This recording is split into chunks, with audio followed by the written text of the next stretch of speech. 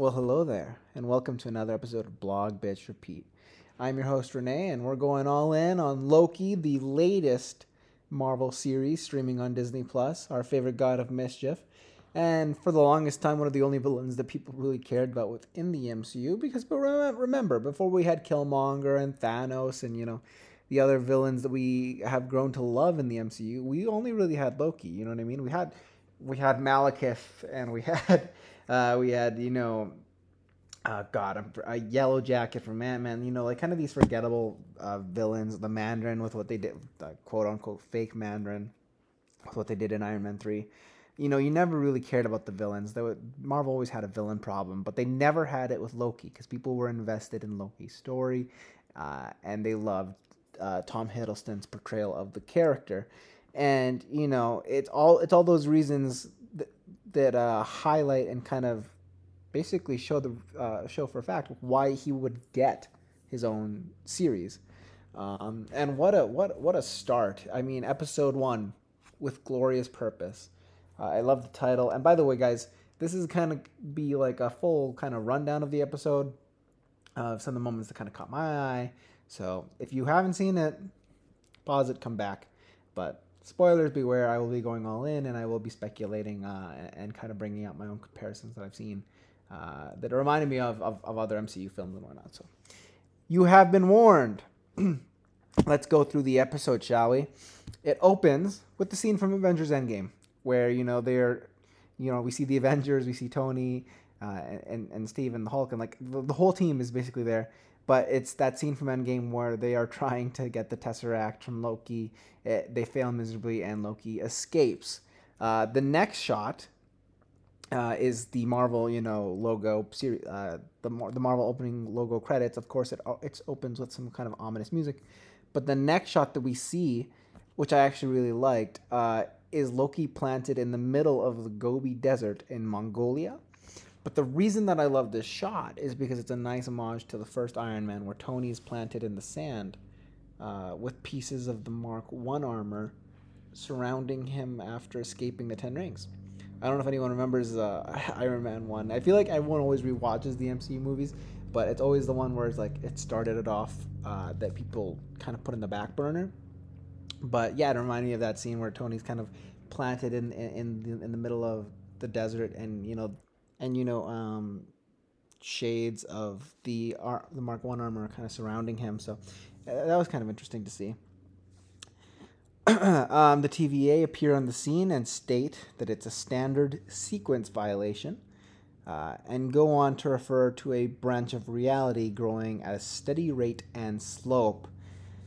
So basically, Loki went off the path, created his own, and because of that, they have to arrest him. Loki basically is dismissive of the TVA. He doesn't know who they are. He doesn't care who they claim themselves to be. He doesn't believe them.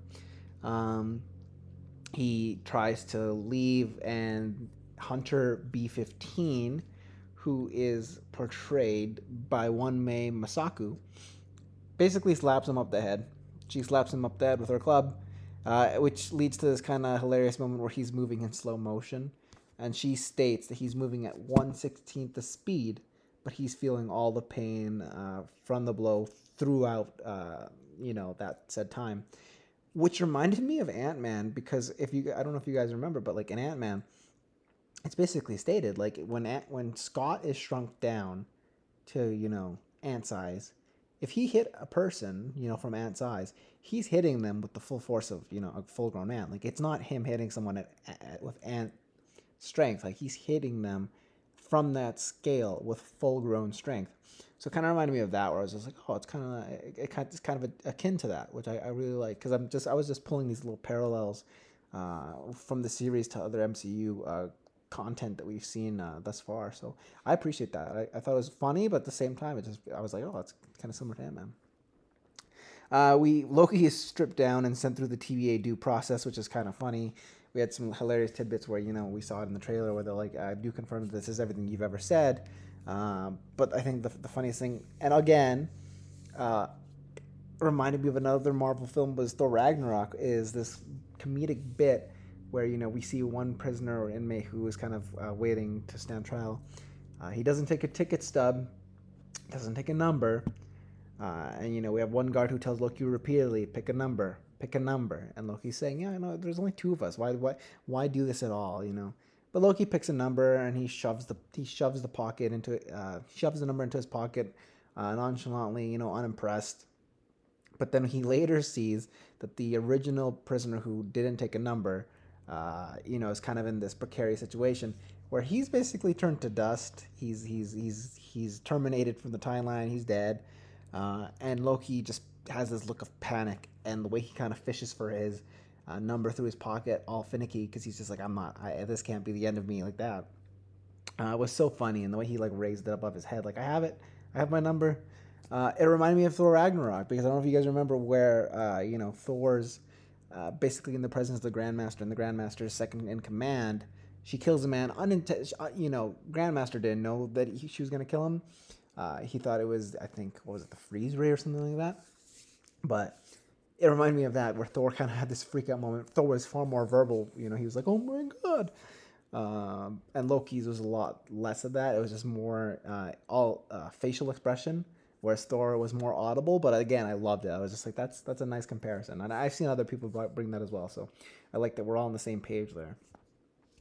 We get a quick breakdown of basically what to expect, and I love that Marvel made it like this animated little short, but where they introduce us to Miss Minutes, who is voiced by Tara Strong, aka the woman who has voiced most people's childhood favorite heroes, from Raven from Teen Titans, Timmy Turner, you name it, she's been in most of your favorite animated TV shows growing up as a kid.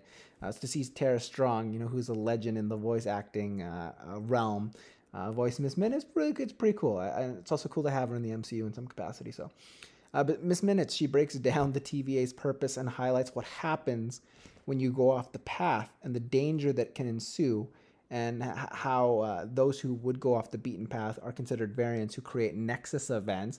WandaVision, it's all connected, as we've gone through with that. And how it could lead to a multiverse war. So already Loki's setting the stage, in terms of multiverse of madness, what could or could not happen within, Spider-Man No Way Home.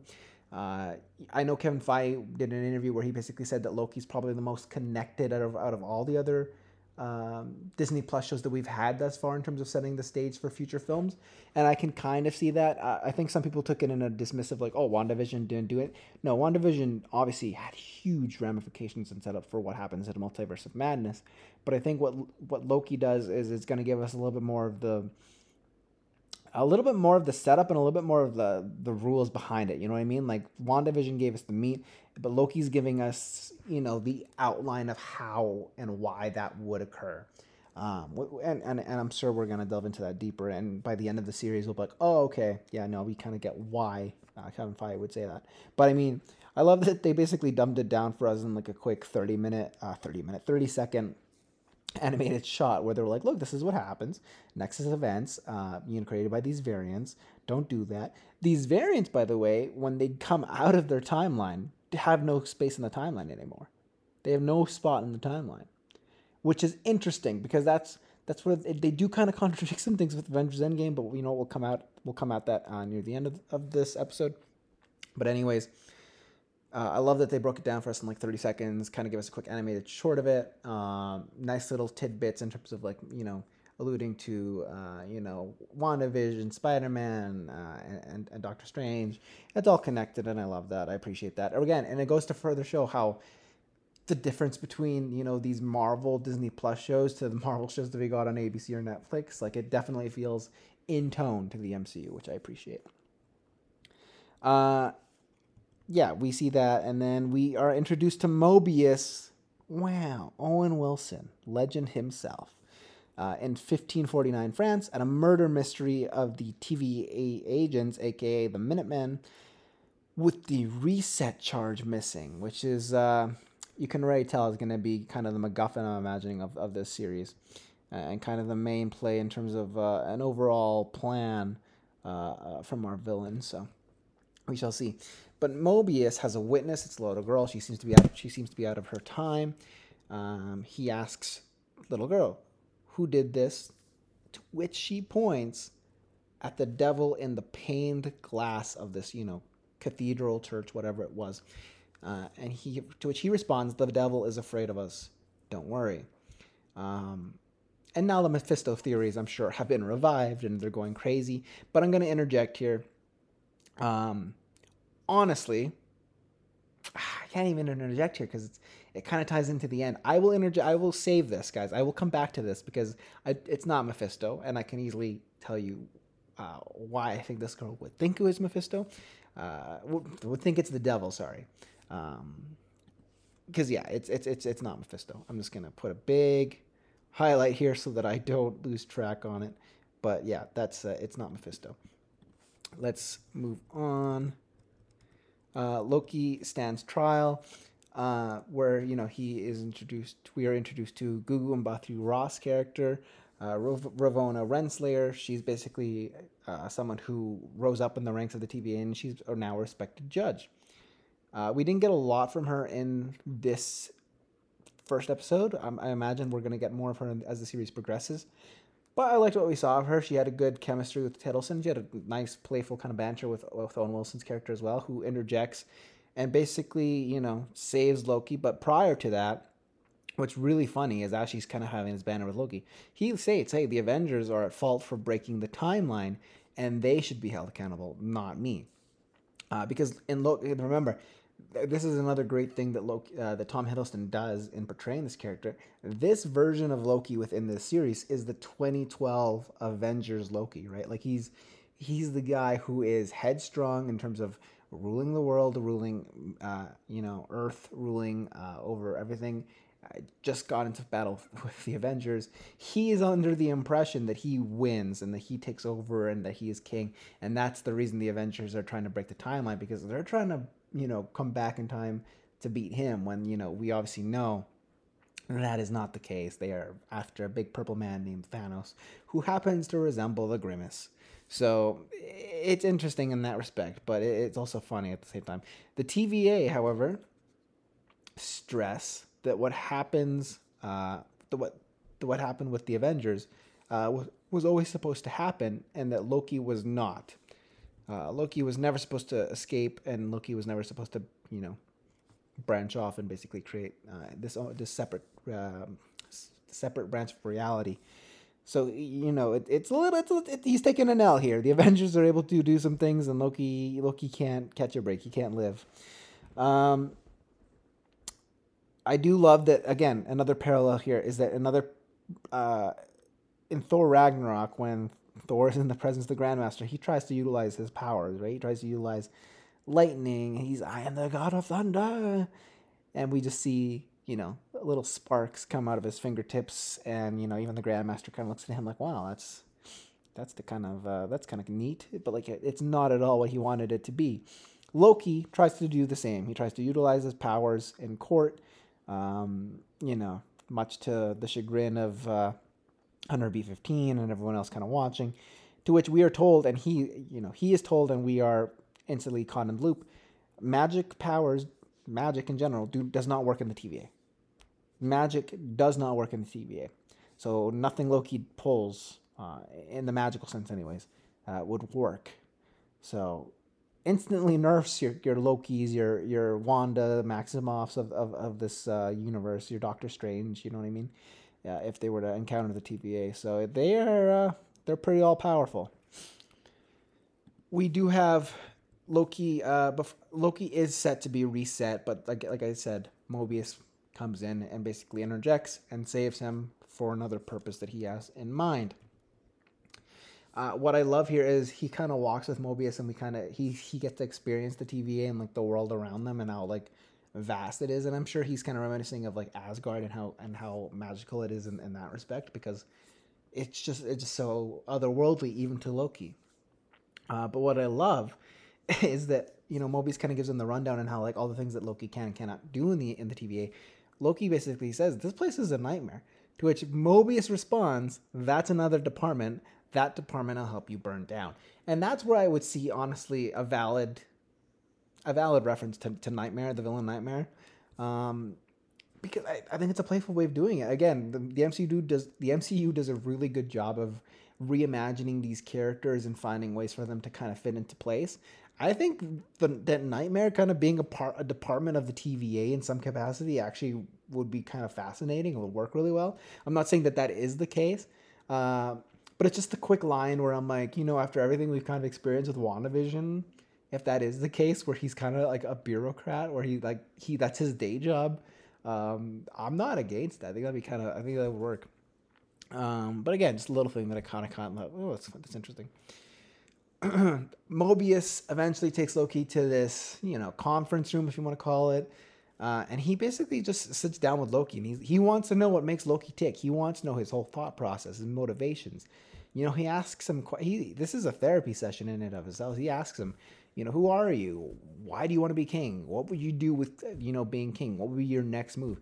Questions that I don't think even Loki has asked himself. Because for Loki, I think it's always been the chase. He's never had it. And I think Mobius kind of looking him dead in the face and being like, okay, but when you do have it, what do you do with it? So it's fascinating to see that and to have someone kind of press Loki in a way that he's not used to, and for us as an audience, we're like, well, how does he respond? Because we've never seen our favorite guy put in the hot seat so like this. So. But yeah, it's interesting. They watch years of character development in a matter of minutes. Like I said, talk about your therapy session. Also, talk about we spent years, waiting to see this story expand. Mobius is just seeing it like in an instant, like, okay, yeah, that happened to you. A, B, C, D. All right, I can see your story. It's just so funny to me. But they also really just play a playlist of Loki's worst moments. The high note of this though is this moment we got from the trailer where it is finally confirmed that Loki was DB Cooper in Midgard, and it's all because he lost a bet to Thor, but it just played out so funny, and it works because I think a lot of people to this day are like, how the hell did that happen? How do we not know who he was? How do we not know enough? How do we not have enough information? Like, how is this still an open case? It's a whole thing. So I love that they kind of were like, well, because there's so many questions and because this is fictional, we can say that it was the god of mischief and he literally disappeared off the planet because he literally disappeared off the face of the planet. So I loved it. I thought that was a really fun moment amongst all the darkness that we kind of saw. Again, Loki's worst moments was kind of the main focus, but this DB Cooper moment was the kind of levity to kind of have you have a quick moment of like breath before going to the meat of it.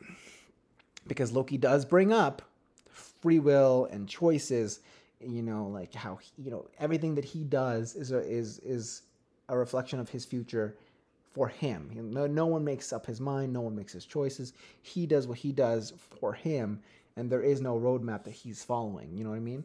And Mobius brings up, yeah, you know what? Yeah, 100%. Free will, your actions are your own. To which he brings up Thor the Dark World, which Marvel will not let us forget about. They are really highlighting Thor the Dark World in recent years. But in Thor the Dark World, there's that scene where Loki's imprisoned, right? And he basically redirects the Dark Elves in a different direction, to which, unintentionally, it leads to his mother's death. They kill his mom.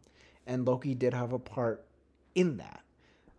Unintentional, but he still played a part in it. Had he had just done something other than what he did, things would have worked out far more differently.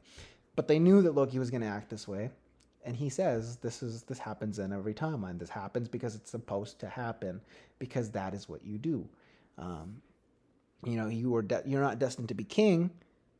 Because you're destined to cause pain, suffering, and death to others while also bringing out the best versions of other people. Just incredibly heavy things in terms of, looking at yourself in the mirror and just kind of looking at who you are as a person and what your whole being is and what your whole purpose is in life. And the fact that someone is basically telling you to your face, this is your purpose, and that's always been your purpose. It's incredibly heavy to be faced with. It's an incredibly heavy moment. Hunter B-15 interrupts to tell Mobius he's making a mistake, to which Loki runs off and threatens Casey. We have Jimmy in WandaVision, and then in Falcon Winter Soldier we had I'm forgetting the damn, I'm forgetting my fellow Latino friend. We have the aspiring Falcon, and now we have Casey. You know, these individuals who don't have a lot of screen time, but we are loving them. We appreciate them. Because Casey, you know, I love that he's just like, what's a fish? I just want to know what I'm being threatened with before I comply. It's so funny, and it works. It's not something it's not a joke that's over the top. It just works because he's genuinely like, I don't know what that is. Like how can I be scared if I don't know what it is? It's humor that works, and I think Marvel does a good job with that. So I appreciated it very much. So Casey basically gives Loki what he wants, which is the Tesseract. And when he opens it up, we have a drawer. Loki looks into the drawer. Several Infinity Stones are just laying in there like paperweights, which Casey points out, hey, yeah, some of the other guys in the office use the Infinity Stones as paperweights. And that's because magic doesn't work in the TVA.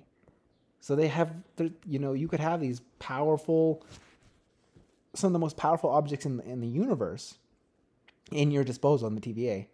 And you could literally be using it as a paperweight. You could be using it as a skipping stone because it has no power to it. It has no effect to it. Which is where Loki has that kind of, I don't want to say it's an epiphany, but he comes to the grips. He comes to grips that the TVA is indeed what they claim themselves to be. You know, they are all powerful. They are of another world. They are of another dimension. They are of, you know, a higher power. And he has that moment where he kind of finally clicks for him. Like, wow, they are what they claim themselves to be, and that's heavy. Loki goes back to the room. He basically, teleports himself out of the room with Casey as Hunter B-15 comes running at him, and he goes back to the room to watch the rest of the footage. Basically, he sits down to watch the rest of what would have been, you know, what we know happens with him down the line, but what he would have experienced. You know what I mean? Because that's he 2012 Loki has not and will not experience those things, but he's able to look through the lens of what could have been had he stayed.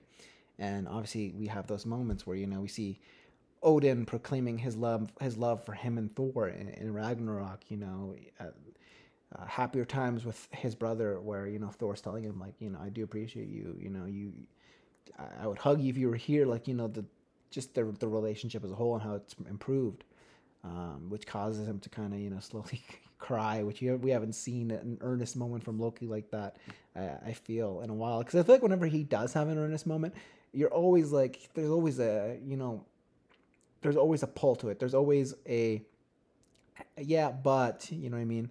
What else is he going to do? You know, like, what's the underlying factor? This is a very earnest moment, a very raw moment from our favorite god of mischief, which I think we all appreciated. But it also goes very dark when we finally see, you know, Purple Grimace basically having Loki, you know, in his final moments. He has his neck in his hand. You know, Loki's final words: "You will never be a god." Off screen, I love the way that they chose to direct this. Instead of showing us what we've already seen, really just show us Loki. Just really show us Loki, as Loki experiences and is taking in what his life basically is, what his meaning of life and purpose is, and how it ends with Thanos just snapping his neck. We hear the bone crack off screen, and we know what happens. And Loki's just kind of taking it in, and how in his final moments Thor was there for him. But that's it. That's how his story plays out. That's how the god of mischief, who is, you know, burdened with glorious purpose, goes out. That's his story. And Loki kind of has this moment, and you know, we see, and the file, we see the film footage reel basically run out, and it's that is the end of his story. And I think for Loki, it's just, you know, everything he's experienced thus far in this episode.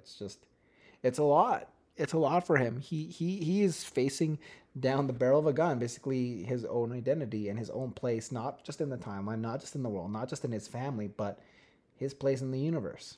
And his place in the universe is minuscule. He's been humbled. He's finally been like humbled, but in the worst of ways. You know what I mean? Because the chase, like I've brought up earlier in the episode, the chase that Loki is used to, uh, was all for nothing.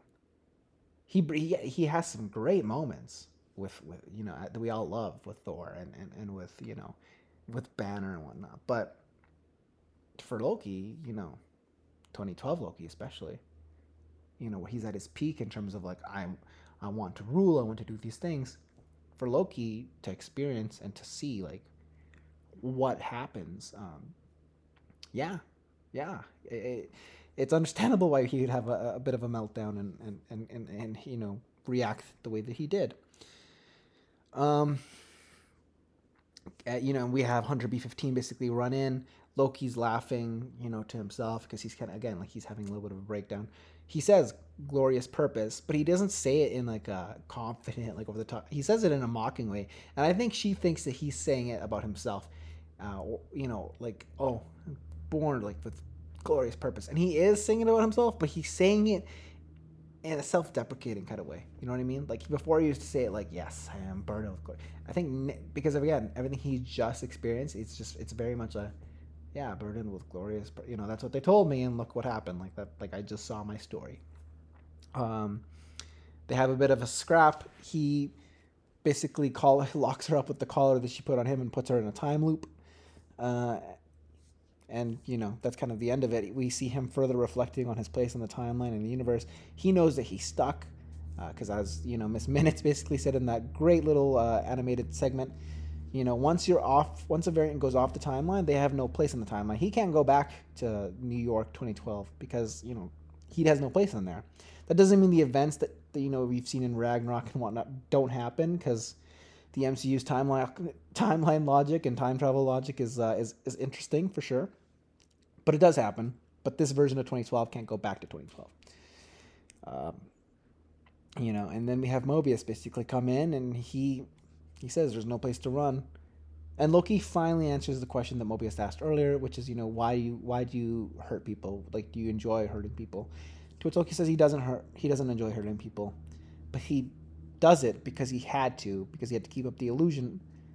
To which Mobius says to keep the illusion of control out of fear. To which Loki says yes, control out of fear by being the villain. Loki had to be the villain to essentially have control of people, and the way he controlled people was out of fear. But he never wanted to do that. He never wanted to be that guy. But if that was the way to, have a sense of control, to have a sense of purpose, to have a sense of, regalness to these people, to any individual, really, then that's how he was going to do it. It's interesting because I think in life you see certain people in places of power where you can be like that's a leader and you would follow them because they just have that intrinsic nature. It's intrinsic in their nature where like that is a leader. I would follow them, and I think that you can almost say that with Thor. Whereas there are some people where they're in a place of power, or they have a place of power, um, but you don't really believe it. Like there's just and I'm sure many people can relate to this in some capacity. They've either heard stories or they've experienced this with people, but you just look at them and you're like, I just don't see, like, I know you're my boss, or I know you're this, and there's respect there, but I don't see you as that. And I think that's Loki, and I think Loki's aware of that, and that's why he does what he does, because he knows people will just naturally follow Thor. Whereas with him, if he was to give his 2 cents, people would be like, what did he say? So again, really self-reflective episode in terms of who Loki is, what makes him tick, and what his mythos is. Um, Mobius basically tells him, "Now you can't go back home, but maybe I can give you an opportunity, to do some good, and it's to hunt down this variant, this murderer who's killing all these Minutemen." Mobius says that it's happened 6 times, where they've been attacked. Loki basically asks, why me? Like, why do you need the God of Mischief to help you guys when the TVA is clearly so all powerful? And it's because Loki's needed to hunt down Loki. To which we see at the end of the episode, the TVA are, I forget where they're at. I want to say it was the 1500s or 1800s, but they're basically in like the countryside. They're about to leave. And they set the reset clock, which the reset energy thing, which is clearly, like I said, the MacGuffin of what Loki is after.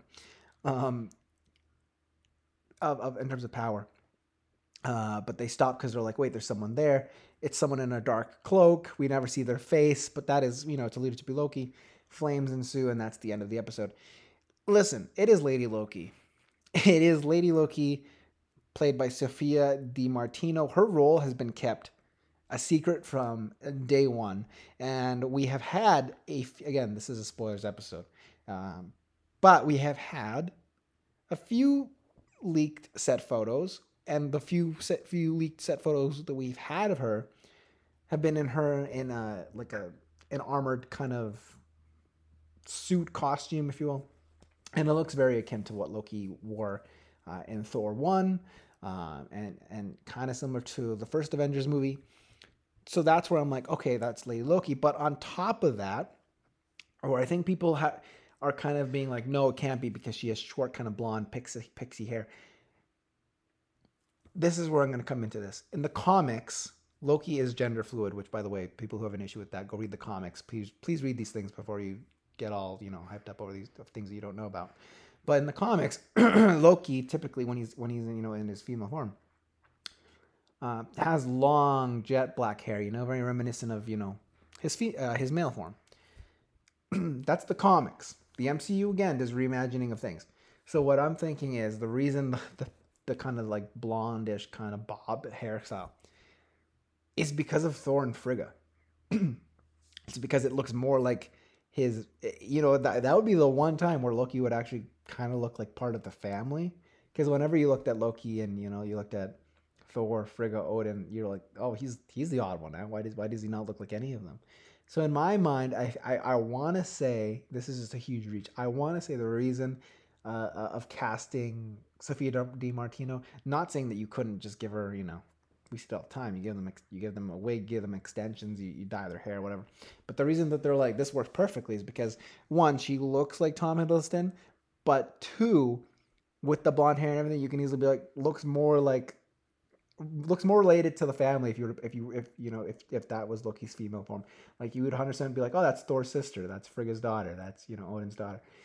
And I think that's the point. I think it's more to pay homage to if Loki wasn't female form, it'd be like, yeah, I look more like my mother's daughter. I look more like my brother's sister. So I think it was intentional. And if that's the case, I really like that. I think it's a great way to throw us off because everyone's just like, well, it doesn't have the long black hair, and I'm like, it doesn't have to. That doesn't have to at all, right? But I think it's just been the worst kept secret. The fact that they were so secretive about Sophia Di Martino's role, and they were like, oh, and and all the promotional thing, I'm like, she's not on the poster. She was at the premiere for the for the series, and that was like the first time that I've seen her publicly be out in the eye for this series and be photographed and everything. But for the most part, very secretive. And I'm like, if she's not in any of the promotion material, but we're after Loki, I just don't think that they would do Tom Hiddleston versus Tom Hiddleston, even though that would be very entertaining, especially after seeing what Tom Ellis did in Lucifer. But I think it's very much a matter of, we're going to have these two, we're going to have this, it's about self-reflection. We're going to have, modern day Loki versus, younger self Loki kind of go head to head with each other and kind of come to grips with who they are. I think that's what this story is, because these MCU shows have been pretty deep in terms of their overall themes. So don't be surprised if that's the case. I do want to say the TVA is cool with certain things. Like, it's cool with the Avengers going back in time. They said that was always supposed to happen. They're not cool with Loki being, surviving and making it through. But they're okay with Gamora coming out of 2014 and coming into 2023. Because remember, Gamora, her 2018 self, which, Infinity War, died, right? So that was always supposed to happen. But they're okay with Gamora from 2014 coming out of the past and into the present, which is 2023 in the MCU timeline, and basically surviving, because, that's Guardians, Quill and the Guardians are looking for Gamora, she's alive, not because she ever died, because 2014 version never died. 2018 version did, but the 2014 version never died. She's back. Would that not create, a branch of reality, or is that always supposed to happen? Steve going back for Peggy.